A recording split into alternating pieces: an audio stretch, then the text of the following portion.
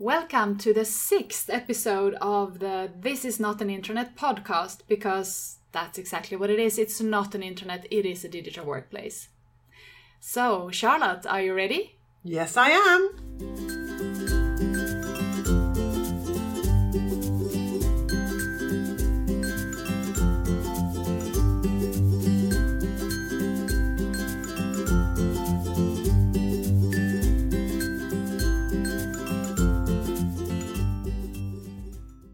So, my name is Ulrika MacGregor, and with me I have Charlotte Sperling. And in this episode, we promised that we were going to talk about social features, and we will, but not in this episode. Because we have attended a few internet and digital workplace events lately, and there's just so much exciting things going on. We felt that we have to share some cool things that we heard about with you. Yes. Before we get started with all this cool stuff, just short disclaimer, just to be clear, this is our personal podcast. We do not do this on behalf of our Stora Enso, which is the company we work for. Of course, we're very grateful that we have an employer that lets us work with those really exciting things.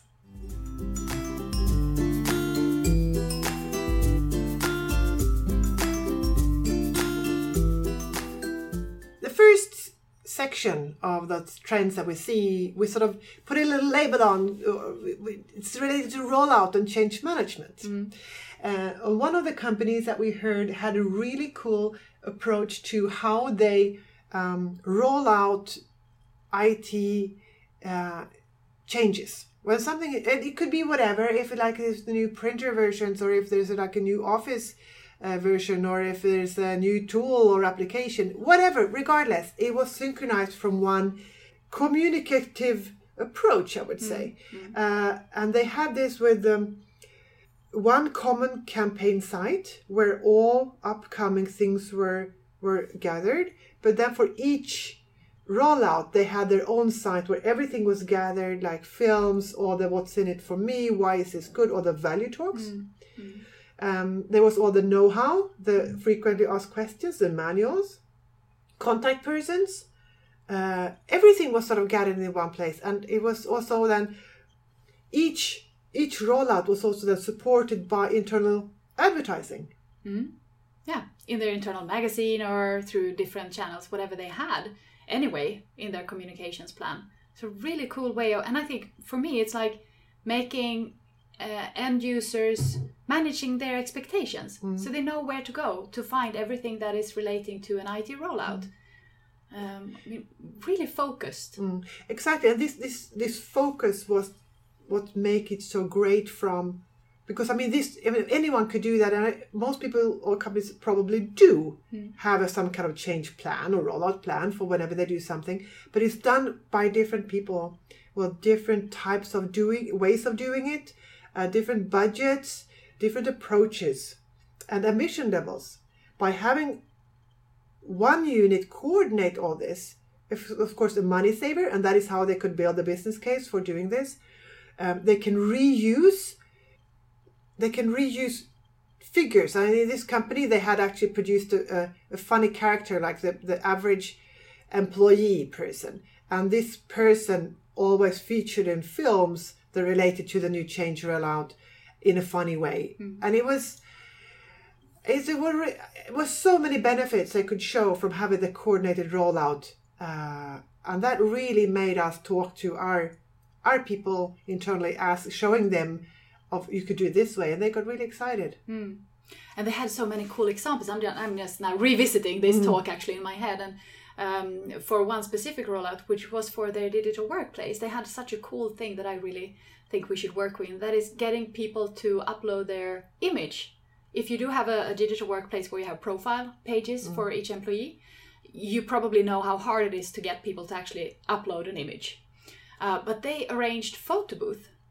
Do you recall that? Yeah. Like at the local units, they had photo booth, like physical photo booth outside the lunch or in the reception area somewhere, which sort of gave people an opportunity to replace that crappy image that they probably have on their key card or something like that, and getting a fresh image, which made them more prone to actually upload it to their profile page. I really love that. We should do it. It was good.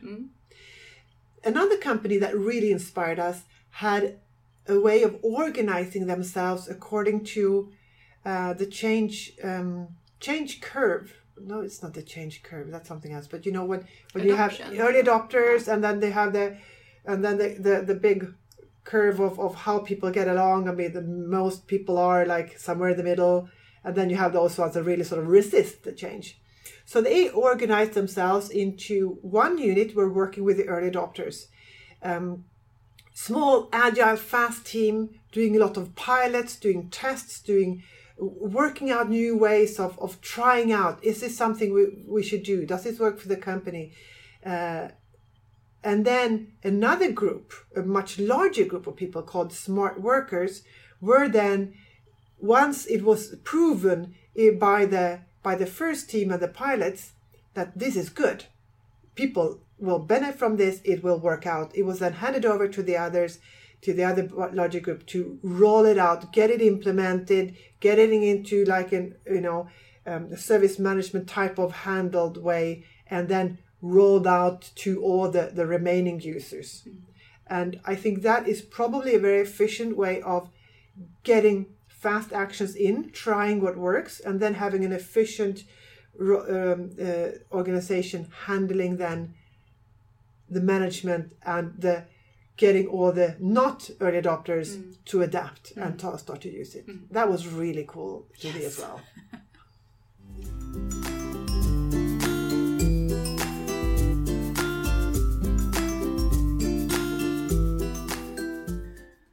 All right, so if that was sort of the highlights in the change management area, we also heard a lot of cool stuff about content quality assurance. And I think this is an area, at least for us, I mean, you have a digital workplace initiative, and then this is kind of the after what you have to do when when it's launched and you start using it, then you realize the mass of information that you have and the importance of keeping it clean and safe. And one of the cool things we heard was, and it's really a small thing, but to me it was like very good. Many of us work in open landscapes, right? At least the ones working in offices, we are usually, you don't have your own room, or maybe not even your own cubicle, but it's like a landscape situation. Opening sensitive information, especially maybe about yourself, like your salary or something that you don't want everyone to know, can be kind of tricky because you don't know who's standing behind your shoulder.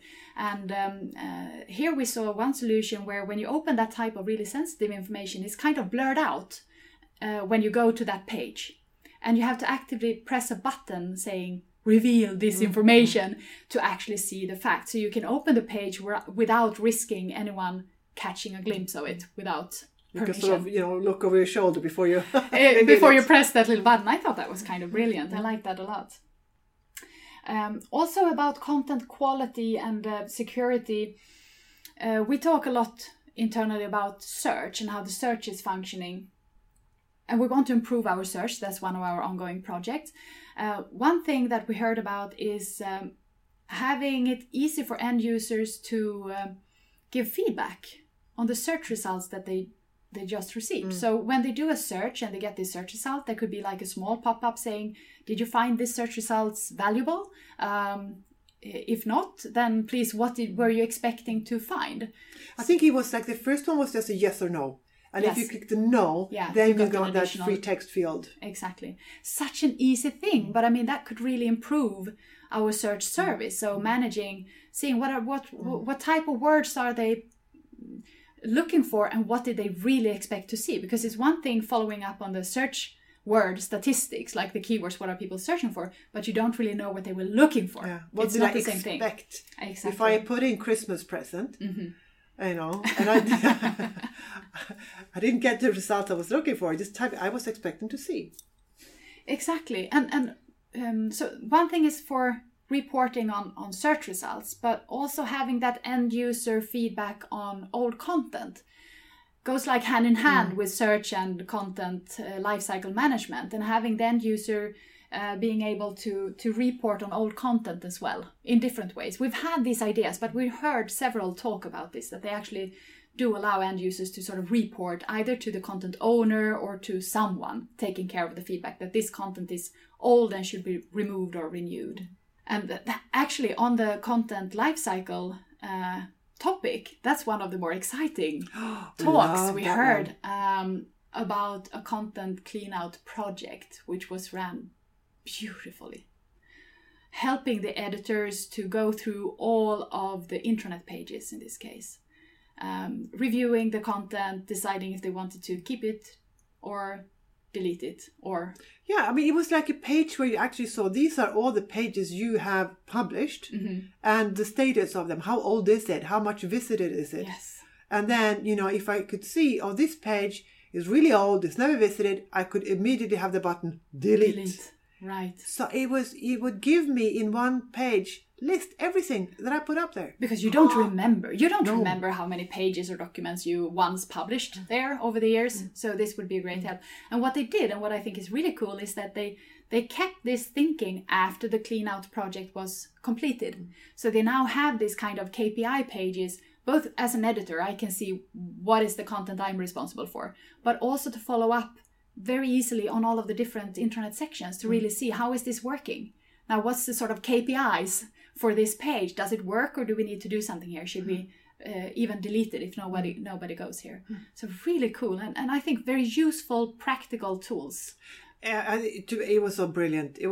We've been, when we're planning, because we're still in the planning phase of our life cycle process project. And I mean, in my head, I saw an automatic script that would send a mail, finding a site saying this is not visited, who is the site owner, sending that owner a mail with a link saying, hey, this is old, what do you want to do? But I mean, then I would get I don't know, lots 150 mails or something. I would go crazy by spamming. You have enough emails as it is. Yeah. And then instead, no, I want a page. Charlotte, the editor, this is your page, and this is all your old crappy stuff you need to clean out. That is useful for me. And then having that constantly being updated with everything new I put in there. It's so good. It's so good. It's so simple. We love it. Yes. Unfortunately for us, they have agreed to sort of meet us again. Yes. And talk about this. This is so much appreciated.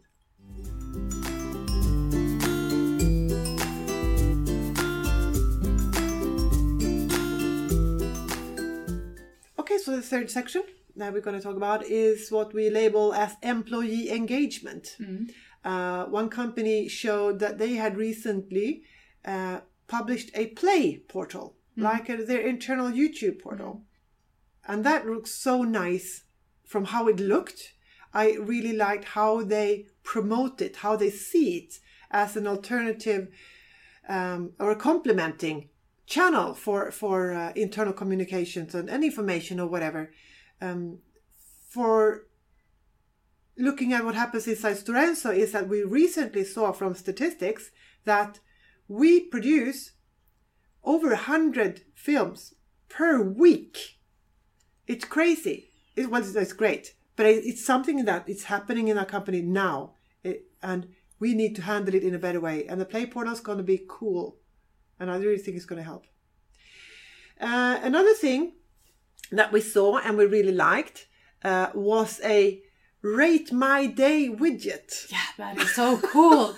At first you look at it, it's like, why? What? A bit silly. Yeah, but you as an employee, you could, on the start page of their digital workplace, you could actually sort of just give an indication, like, how are you feeling today? And there was smiley faces, 5 or so. Yeah, in different stages of smiling or non-smiling. So really grumpy ones or super happy ones. And you could pick one, which was like your feeling of the day, and you could comment as well to say like, why do you feel this particular way? And it feels kind of silly, but when they aggregated the statistics, which was also then available for all employees, so they could actually go in and check sort of the company mood of the day, which is so excellent. And this means that you can also, from an HR perspective, you can really find out. So what is happening, what are the trends, and what's happening in the company, and do we see any changes in how people are handling it? I mean, it was both fun and really, really useful. And I love that. That is employee engagement, and that is people sharing of what I thought was so cool, really good. Another thing that we've been hearing is a company that is actually running internal TED Talks. And again, I just go, all warm and soft. I think it's so wonderful. It's such a great way. I mean, everybody loves TED Talks. Yes. I mean, it's the best thing ever. And imagining having that internally in the company, giving people a forum to really share something that they know a lot about and that could be really useful for the rest of the company to know. It gives people, the employees, a way to really build their own profile, build their own social brand within the company, building their own expertise. Yeah, and knowledge. And being, exposed to other positions. It's, again, something that could really, really drive employee engagement. And imagine, I mean, with the knowledge that we have, that's such a good way of making sure that it's transferred outside their own team or their own organization. Yeah, maybe someday.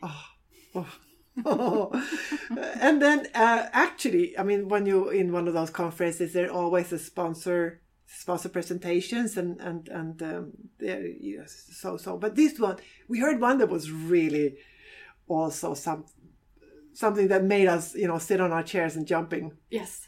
But it was a company that sort of builds on the collective brain again. It's all about this, what the company knows. So you type in a question. It could be whatever, and as soon as you start typing, the system proposes earlier questions post that sort of is similar to what you're typing. If no question appears that sort of resembles what you want to write, you just keep writing. If you pick one of the questions, you will immediately see the answer that has once been given to this and the comments that have been made around that answer. If you keep typing, so your question is the first one, it will find an expert within the company that knows about this topic and will then send this question to him or her to post that answer. And the smart way also is how the system finds the experts, because you cannot yourself name yourself, I'm an expert in this area. Oh, darn. But you really pointed by others or by how you have earlier responded to questions. It also also recommendations from others. Yes. Which is super cool. That was also correct. And also, it takes into account so it doesn't spam the same experts over and over, because that I just have negative sides. One person will be spammed and being annoyed and don't give, really give quality answers, and no one else would be able to show that I know this topic too. So it selects like the first or the second or the fourth or the fifth, depending on how many you've earlier sent to that person, and also what was something else also. I can't remember. No, but the whole logic, well, it was really brilliant. And the best example we've seen on this collective brain and knowledge sharing, it's very exciting. I wonder if that's, we're going to see more of this type of solutions in the future. It was, again, I would say, building employee engagement fantastically. And I mean, such great tools when you come as a new employee. Absolutely.